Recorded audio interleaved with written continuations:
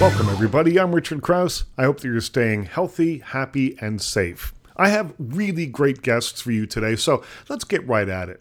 Later in the show, we'll meet Ali Liebert. She's a Canadian Screen Award winner for her work on the television show Bomb Girls, and she can now be seen in They Who Surround Us, a poignant drama about a Ukrainian farmer living in Alberta who loses his wife in a tragic accident. It is getting great reviews, and we'll tell you all about it in just a few minutes. Then, best-selling author Terry Fallis stops by to talk about the long-awaited follow-up to his chart-topping books, The Best Laid Plans and The High Road. The new book is called Operation Angus, and it's a comic spy story that heralds the return of his most famous character, Angus McClintock. That's later on. First, let's meet Rachel Yoder.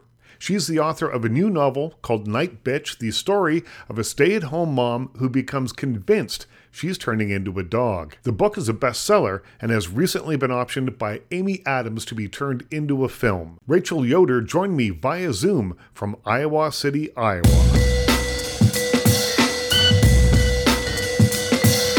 It's such a provocative book. How does it feel to have it finished and out in the world? Because it took about 4 years, from what I understand, to write this. It feels great, actually, to have it be a thing that is now feels very separate from me.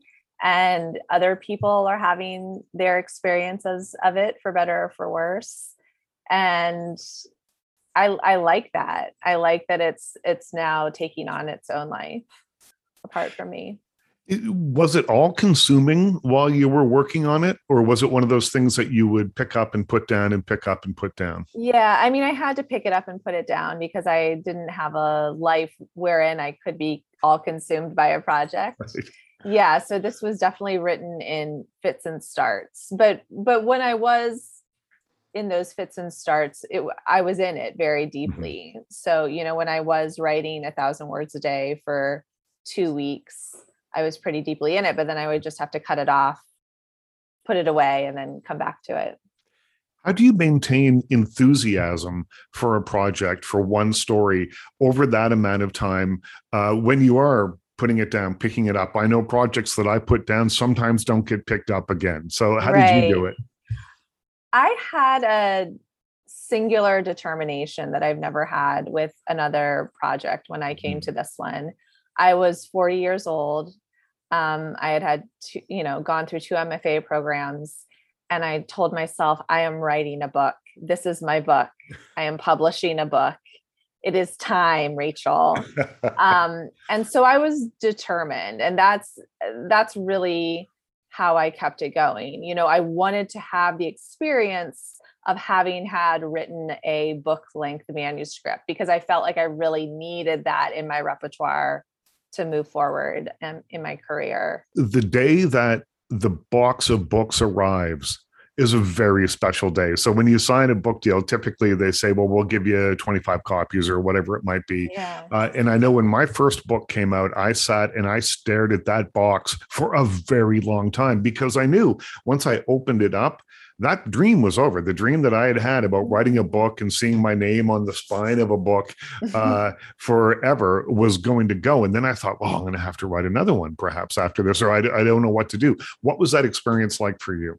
Yeah, there is this sort of grief in a certain way, right? Because a book has such infinite potential as you're writing it, and it can be anything, and you can keep imagining it into greater and greater heights. But then when it's printed and it's an actual object, it's so unchangeable at that point. I got surprise books, and I didn't know they were coming. And I got them. I actually got the UK version of the book first. And so it was just an utter delight. I mean, it was an utter delight to hold it. It was really astonishing and unexpected. I also I'm a little scared of the book. I don't really want to open it and look too deeply in it and see what's there. I probably need to reread it at this point because people are, I've been talking to people about it and they'll talk about parts. And I'm like, oh, that part sounds really good. I don't remember it, but yes. Yeah. Great. So yeah, I mean, it was wonderful to have the book. And again, it feels like something that's so distinct from me now and so separate. Yeah. Well, the protagonist of the book turns into a dog, or starts to turn into a dog. What is the dog? What does it mean to you? The primal nature of that animal. What does it mean to you? I mean, I think the whole dog thing for me was more just taking a feeling that I had and trying to animate it in a way that other people could understand. And it came out as a dog. To me, when I was writing it, it wasn't even that defined. It was more like just this beast, this feral part of you. And then the dog, it sort of formed into a dog because dogs are, live with us in our domestic spaces and but also know wildness. And that seemed like an apt, the apt creature to sort of have in the book. So I was just, like I said, it just began as me trying to capture this rage and wildness within a physical form. You're listening to my interview with Rachel Yoder, author of Night Bitch, which is now available wherever fine books are sold. And over the time that you worked on it, the 4 years that you were writing this book, was there ever a time when you thought, oh, I've gone off the rails here. This is too strange. People won't understand this book, or they might not get it? Richard, every day. I mean, it's writing a book about a mom that turns into a dog is a very bad idea. You don't want to, when you sit down and tell someone that, they say, what are you talking about? That's utterly deranged. And for me, that's part of the fun of it. I do like impossible ideas that can't work. And if there's something provocative in them that I want to explore, I like that as a challenge. To say, okay, it's going to be a mom that turns into a dog, horrible idea, but I'm going to make it work. So yeah, I mean, absolutely. And like the weirder it got as we get into the sort of the multi-level marketing and like the weird moms, and then, this sort of philosophical anthropologist that comes in. I mean, it kept getting weirder. And I think I just said, these are bold decisions and just go with them, because if my artistic philosophy is anything, it is to make bold decisions, to not play it safe, because that's the kind of art that I like looking at and reading. So that's really what I was going for with this project. Yeah, you've said that a couple of times. I have the quote here: writing a book in which a mom becomes a dog is a horrible idea. And I think it's funny that is that sort of the forefront of your idea, of your mind. What did people respond? Now, obviously the book is out. It's a big time publisher. People are loving it. It's being turned into a movie. But what was that first pitch like? What was the response from the publisher when you said, here's my idea? Yeah, well, I first kind of pitched it to my agent as I was writing it, because I didn't want to write a completely deranged book and have her say, what have you done? And so I was very delighted when I sent her the first 50 pages that she didn't say, what are you doing? What are you doing, Rachel? She said, no, like, go, keep going. So that was very, wonderful to hear. I think, as we took it out on submission, there were a lot of early passes, because there is a certain sort of, highbrowness to the literary community. Perhaps one might call it snobbery. And I think this book was also working against that, was like challenging that and saying, hey, I'm going to give you, this book written with my 2 MFAs, but it's going to have a were-mom in it. What are you going to do with it? So, there were a lot of passes early on. And I think it was just a matter of finding the right editor with the right sensibility who saw, that this could really work. And that even though it's a weird book, there's a message in it that was going to resonate with a lot of readers. Well, let's talk about the messaging in the book, or the message of the book. there's a number of things that I found really interesting. Most of the characters are unnamed, which I thought was a really interesting choice. We can talk about that. The toddler is active, very active. So, what do you think the book says to mothers or people about becoming a parent? Yeah, I mean, even though there are surreal elements in the book, I think this is in a lot of ways, this is very hard realism, about how difficult and messy and chaotic it is to enter into early parenthood in modern society, and how so many families struggle with the same questions Mm-hmm. and conundrums that Night Bitch and her family are struggling with. Yeah. And so in that way, I thought it was really going to resonate, because it was looking at some really like fundamental questions and problems. And then using that as a base to kind of spin off into these surreal storylines. And I really felt that it was important to kind of go into the surreal and into the magical and into the impossible to kind of perhaps find some more not find solutions, but to like look at these problems in a new way. Like, can we take the impossible and apply it to these very sort of quotidian problems that we all have, and in some way expand our understanding or expand our way of thinking about it to our benefit? Well, I think that the book works because it takes it's very specific in what it is. It's a book of weird literature, so it's part of that.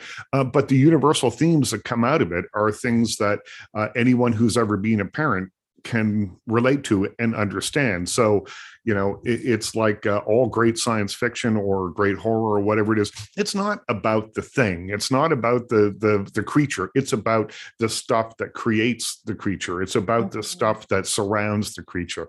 And I think that's why this works so well. Yeah. Yeah. Thank you. Absolutely. And I do think, I mean, perhaps that's part of like the strength of the book, but also maybe where it gets lost with some readers is that people don't quite know how to read it. Like, is it science fiction? Right. Is it horror?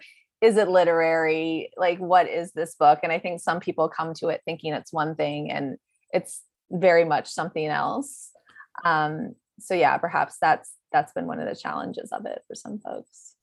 Now, I mentioned earlier that many of the characters were unnamed. What was I would only think that could be confusing while you're writing and trying to keep everyone straight or figuring out how to refer to people. Tell me a little bit about that decision and why you went that way. Well, I'm very interested in mythology and interested in archetypes. And so as I was working on this, it very much in the beginning felt sort of like a myth that I was starting, because it was very much about the mother and the father and the child. And I really wanted the characters to be animations of ideas and to be archetypes. Right. And that felt really important to me, as opposed to making them really specific named characters. Certainly, I think the book could have worked had that been the case. But I kind of wanted to keep it in that realm of the mythic, especially because there was also going to be this transformation that was happening, right? So it sort of flags it that the book is not operating in normal reality. It's sort of operating in the world of like metaphor and idea. And we're here to sort of play around with ideas and see what happens. And so that was my thinking moving through it. I think at one point I did maybe like try to put a name in, and immediately it just felt incorrect. Yeah. So I didn't interrogate it too much after that and just kept rolling with it. Does the book suggest that being a mother is a joy or a curse, or what do you think it says? What do you think it says? Well, I think everyone that reads it will take away something from their own personal experience. We all approach whatever our art is, whatever our relationship to art is. It's filtered through our own perceptions and our own experiences. So, for my point of view, I think that it's something else. I think that it is a combination of all of those things that I just said. And like life, sometimes it's messy, sometimes it's great, sometimes it's joyful, and sometimes it's not. Yeah. Well said. I mean, obviously I didn't write it with any sort of point in mind. I wanted to create an experience for the reader that, that took them from one point to it and left them at a different point. And I think motherhood is a lot of intensity, and be that the whole array of intensity. And I think I was trying to capture that. Some of the people who I've talked with and some reviews I've read have said, this book is also very much about love. And indeed it is. It's about this huge love that the mother has for her child. I think that's a huge vein running through it that sort of informs all of her choices. You're listening to my interview with Rachel Yoder, author of Night Bitch, which is now available wherever fine books are sold. I also think that it's about darkness. Like there's a very dark part of it. And I think there's a very dark piece of motherhood of, when you have this child, when you first hold it in your arms, you've created this absolutely extraordinary, miraculous thing. And it's so vulnerable. And, if you drop it, it would die. Right. And so immediately you're also like holding its like mortality in your arms. And you're just, the entire universe is sort of there when you have this child, that creation, destruction, like you can kind of see its death in a certain way. And you're always kind of working against that, like trying to keep that at bay.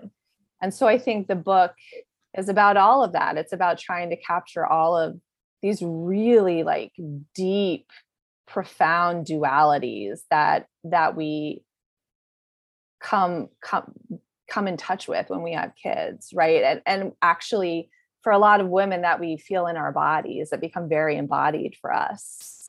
And that you've never probably felt before because it is such a singular experience. Absolutely. And it does feel like it feels, for lack of a better word, like witchy, or like, like you're touching something much larger than you knew existed. And you don't have a name for it. You don't know what to call it, but there's just this sense that there's something very large and profound that you've entered into. And so the book, absolutely fails to capture that. But that's, what I'm going for is like trying to get up there to that thing to talk about, what is motherhood in this like grander sense, and what are we in touch with when we enter into motherhood or even into parenthood. Yeah. And the book has just come out, but it's already been optioned to become a film with Amy Adams. Tell me a little bit about that. How does that happen? Yeah, that's a whole other magical process. I had to ask my agent how it happened. Yeah, this actually happened during quarantine. I had a wild pandemic for many reasons. But very soon after the book sold, I started talking to producers. So the manuscript, my agent works with a film agent who wanted to work on this project. So I got hooked up with her. She sent it out sort of on submission to producers. And so then I started talking to production companies, as one does during a global pandemic. And it was a really long process, like figuring out who was right. And I wanted to have a chance to also adapt the book. So that was a piece of it. But finally, when Amy Adams came into the picture, it seemed like that had to be the right decision. So that got signed during the pandemic and got optioned, and everything was really slowed down then. No one was filming in Hollywood. So now Right.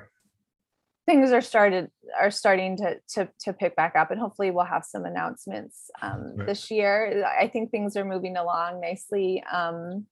But yeah, that's just been a whole thing I didn't see coming, but is very exciting that Mhm. other women artists who are operating at very high levels see this and understand this and resonate, like Mhm. they resonate with what's going on, and they don't just say, oh, it's somewhere where mom book. Like they Right. get that what it's trying to do. That was Rachel Yoder, author of Night Bitch, which is available wherever you buy fine books right now.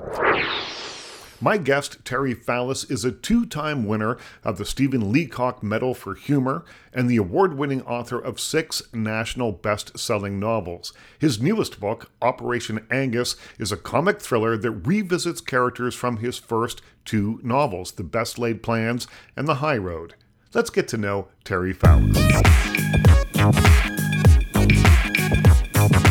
Typically speaking, your books take a long time to write, or a longer time than you've spent on this one. This is a pandemic book. And I'm just wondering if, because you had more time on your hands than you've ever had before, did it change the way that you write at all? That's a great question, Richard. That's sort of the mechanics of my writing process. It did take me not as long to write, but that's really because I had longer extended writing periods that I haven't had in the past. Normally, I have to cram my writing in the sides around the other parts of my life, like Right. a job. And I mean, I still work, but I was working from home. So instead of writing just on Saturday for 4 or 5 hours and Sunday for 4 or 5 hours, I could squeeze in some other time to write. And I think it made it easier for me to stay engaged in the characters and in the story and in the manuscript itself, because I was writing it in longer stints, not, oh, I've got an hour and a half, I'm going to try and finish that chapter. And it becomes a bit more piecemeal. So I enjoyed that. It was nice. I mean, the book is still coming out 2 years after my last one. So I'm on that same publishing schedule, but Right. the writing schedule was a little bit different. It's the fastest manuscript you've ever written. Did you do your usual pre-planning? There's a great deal of pre-planning that goes into your work. Was that the same process here?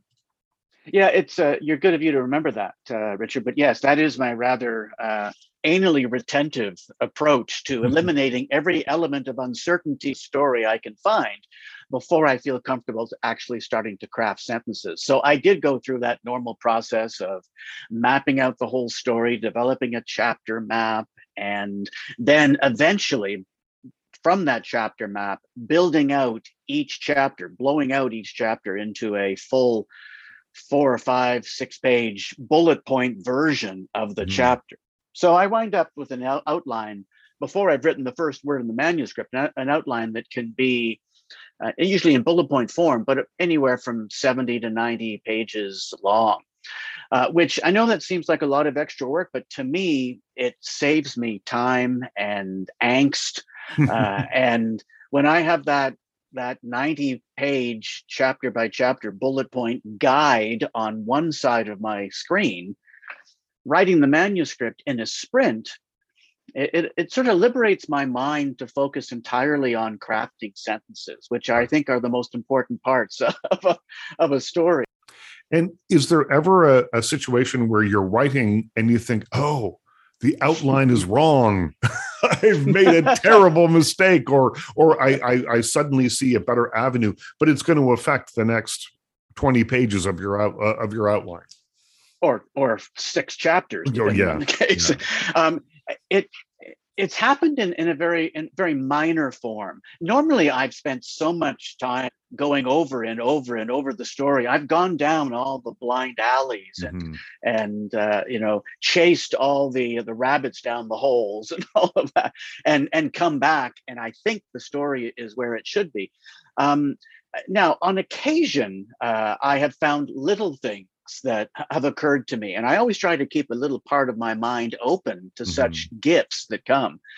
And in a couple of my novels, small things have changed, but they small nice things that have I've been able to bring two things together that it didn't exist together by the end of the story in the outline. You're listening to my interview with Terry Fallis, author of Operation Angus, which is now available wherever fine books are sold. Now, the characters from your first two novels, The Best Laid Plans on the High Road, are back. They return in Operation Angus. What was it like to revisit them?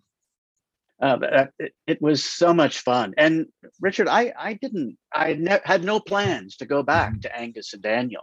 I wrote those first two novels about Canadian politics, and I thought, okay, let's not get trapped into this. Let's see if I can write something else.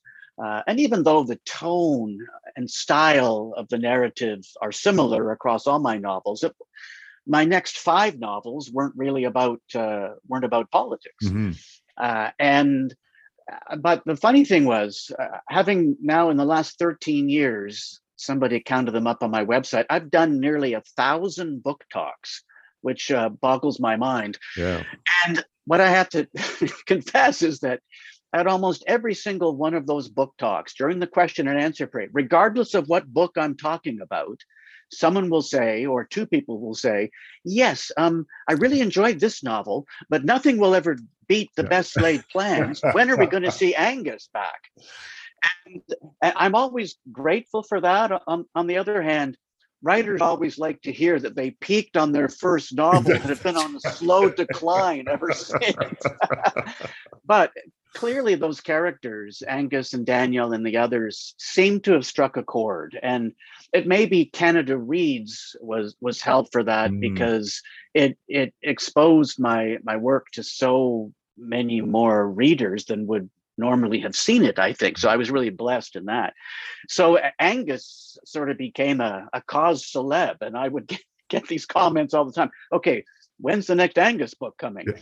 And I finally decided, like, why am I fighting this? Why not just embrace it? I remember when Conan Doyle put Sherlock Holmes to death partway through the stories, and the hue and cry was so great. Believe me, I'm not equating Doyle to me or the situation, but I sort of feel what it's like to resurrect a character you thought was behind you. And strangely enough, it was just like putting on a comfortable sweater. I was immediately back in that milieu with those players, those characters, that cast, and I really enjoyed writing it, I must confess. Do you think that you know them better now?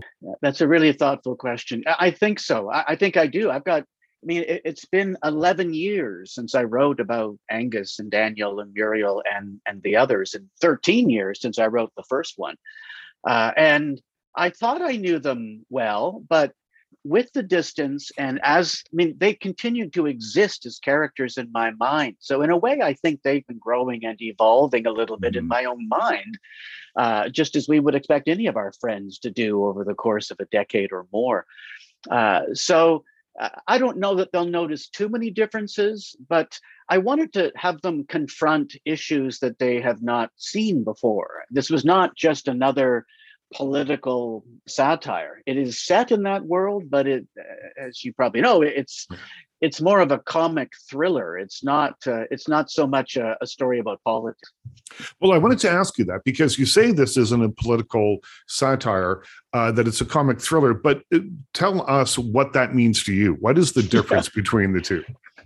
I'm not even sure I know, because there's plenty of political satire in there, but it's meant to be kind of in the undergrowth, as I wanted to try to challenge myself to do something different, but with characters I know and love. Growing up, I always loved reading thrillers. It started maybe with my Sherlock Holmes fixation, and I read all the John Buchan books, 39 Steps and Green Mantle, and those are great old adventure yarns where they take people who are pretty normal people, average people, and are thrust into situations where they are pushed a little bit beyond their traditional comfort zone. And I wanted to do that with Angus and Daniel, but I also wanted it to, again, be littered, I hope, with humor and be a fun story. So there's a bit of a balancing act where you Mhm. have the elements of a thriller that are high stakes, and maybe people are in danger, and this is could be serious and bad, but have that balanced on a knife edge with the humor. So I had a lot of fun with it. That was my interview with Terry Fallis, two-time winner of the Stephen Leacock Medal for Humor, best-selling novelist. His new book is called Operation Angus, and it's available wherever you buy fine books. It's time to meet Ali Liebert. She's a Canadian Screen Award winner for her work on the television show Bomb Girls, and she can now be seen in theaters in the film They Who Surround Us. It's a poignant drama about a Ukrainian farmer living in Alberta who loses his wife in a tragic accident. The film is getting great reviews. Ali is getting great reviews for her work in it, and you can find They Who Surround Us in theaters this weekend. Let's get to know Ali Liebert, who joined me via Zoom from Vancouver.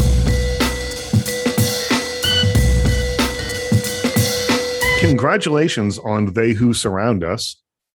Thank you so much. Yeah, it's a powerful film that is based in part on the family of your writer, director, co-star, producer, I think, on this film, Troy Ruptish. So tell us a little bit about the kind of conversations that you two would have had leading up to this. That's a great question. Yeah, I think when dealing with any directors, a script that they've written, especially when it's about their family, as an actor, that there is, I wouldn't say pressure, but it's you just want to do justice to their personal story. And Troy did a lot of research, and I think for him making this movie, he really wanted to find folks that could invest in this personal journey with him, because it is so sensitive and so personal. And I think my character of Natalia, I played the sister-in-law to Troy's character Roman, and we created her together. And I think she was not so much based on. I think she was a combination of some of the people in Troy's life, but as a director, he gave me a lot of freedom, but also guided me when I needed to be guided, which is just an incredible respect to receive from a director in terms of how I like to work. So we meshed very well. You don't speak Ukrainian, as far as I understand. In the film you do. You must have also had some tutoring on the side just for the very actorly parts of the job, getting the accent right, getting the syntax correct, all that sort of thing. Tell me a little bit about forming the character. Yeah, well, it's I did, some of the other cast and people involved, we're Ukrainian, are Ukrainian. So I definitely wanted to do my best because I did have to speak Ukrainian. The great thing is that we filmed in Troy's hometown of Vegreville, Alberta, and Troy granted me so much access to folks that were able to help. I also went to theater school with a girl that speaks Ukrainian. So I would, she was sending me voice notes, and, there was a costume designer who would also help me, and she was a singer, and we had to sing in Ukrainian. And so I had about 3 different sources. Also, one of the cast, Natalie Yatsina, was also, a huge wealth of information. And, I just went, whenever you're doing an accent in any film or speaking the language, you want to do justice to it. And I was very happy that when we had our premiere at the Edmonton Film Festival, there was a couple Ukrainian folks that said that it was pretty good. So I was like, yes, I've passed the Ukrainian test. Right. That's probably better than all the reviews combined right there. Those 2 people. Absolutely. Absolutely. Because as actors, we have the ability to do ADR, which is, re-record your voice over a performance. And I didn't have to do it for my Ukrainian. So I was like, passed a personal test of mine. You're listening to my interview with Ali Liebert. Her film, They Who Surround Us, is in theaters now. The character is dealing with grief in the film, dealing with the loss of her sister. But one of the things that I found so interesting about the movie, because it does explore loss and grief and lots of very heavy topics, but it also explores the idea that community and family can come together through these terrible times and make things better. Mm-hmm. So it's not, it's not Albert Camus. We're not reveling in the ennui of it all. It's a really lovely message. I think that through community, we can heal. Yes. That was my takeaway. What do you hope people take away? I mean, I love that that's how it resonated for you. And that is my hope for audiences as well. I have dealt with a lot of grief in my life, and well, every actor, they access things differently. There's method, and you can think about these sad things. But honestly, just being in the moment with Troy, it was just, those scenes, there's just a few scenes that are coming to mind where during times of grief, you just push and pull away from the people that know you best and love you best. And I think that's very true. I've experienced that in my life. And I think that Troy really captured that. So I think that a lot of folks will be able to see themselves in this story and feel not alone, because grief can be really isolating. And even though people are there showing up saying that they love you, it's, there's guilt, there's grief. It's just so complicated. It's just so personal, the timeline of your grief. Do you think that shooting the scenes for the film in very long takes, from what I've read about this, it feels a little different the way the movie was shot. How did that feed your performance? I've been doing TV and movies for almost 20 years now. And it was such a unique experience, and the bond that we had as a cast and crew, and all the hats that Troy had to wear, I'm in complete awe. And I think when you're going for these longer takes, it really forces you to be in the moment. And, you can't get fancy. You just actually have to, and I try to do this anyways, not think about how just about me, because when you're acting, you're always wanting to do something to another person. You have an intention, and so you shouldn't be focusing on yourself. But having it captured, like you said, in these long takes, it just forces you to be present. There's no sort of relaxing and waiting until it's your turn for your close-up. You have to be giving and listening the entire time, because new things can happen, and that was really, really exciting. It definitely takes a lot of stamina for sure. These longer takes, your concentration really needs to be dialed out. But I think all of the actors in this film were spectacular and very excited to play in this way. Well, Ali, thanks so much for taking the time to talk to me. Yeah, I'm really excited for Canadian audiences to get a chance to see this in theaters, because I know as a director myself, seeing films on the big screen is the way they were meant to be seen. And I'm really, really thrilled that this movie gets the chance to touch people's hearts. That was Ali Liebert. Find her movie, They Who Surround Us, in theaters now. Big thanks to Ali. Also a big thanks to Terry Fallis. His book, Operation Angus, is in bookstores right now. Also, I want to extend a hand of thanks to Rachel Yoder. Find Night Bitch wherever you buy fine books. But as always, my biggest thanks goes to you for listening. I'm Richard Crouse. Stay healthy, stay happy, stay safe, stay weird, and we'll talk again soon.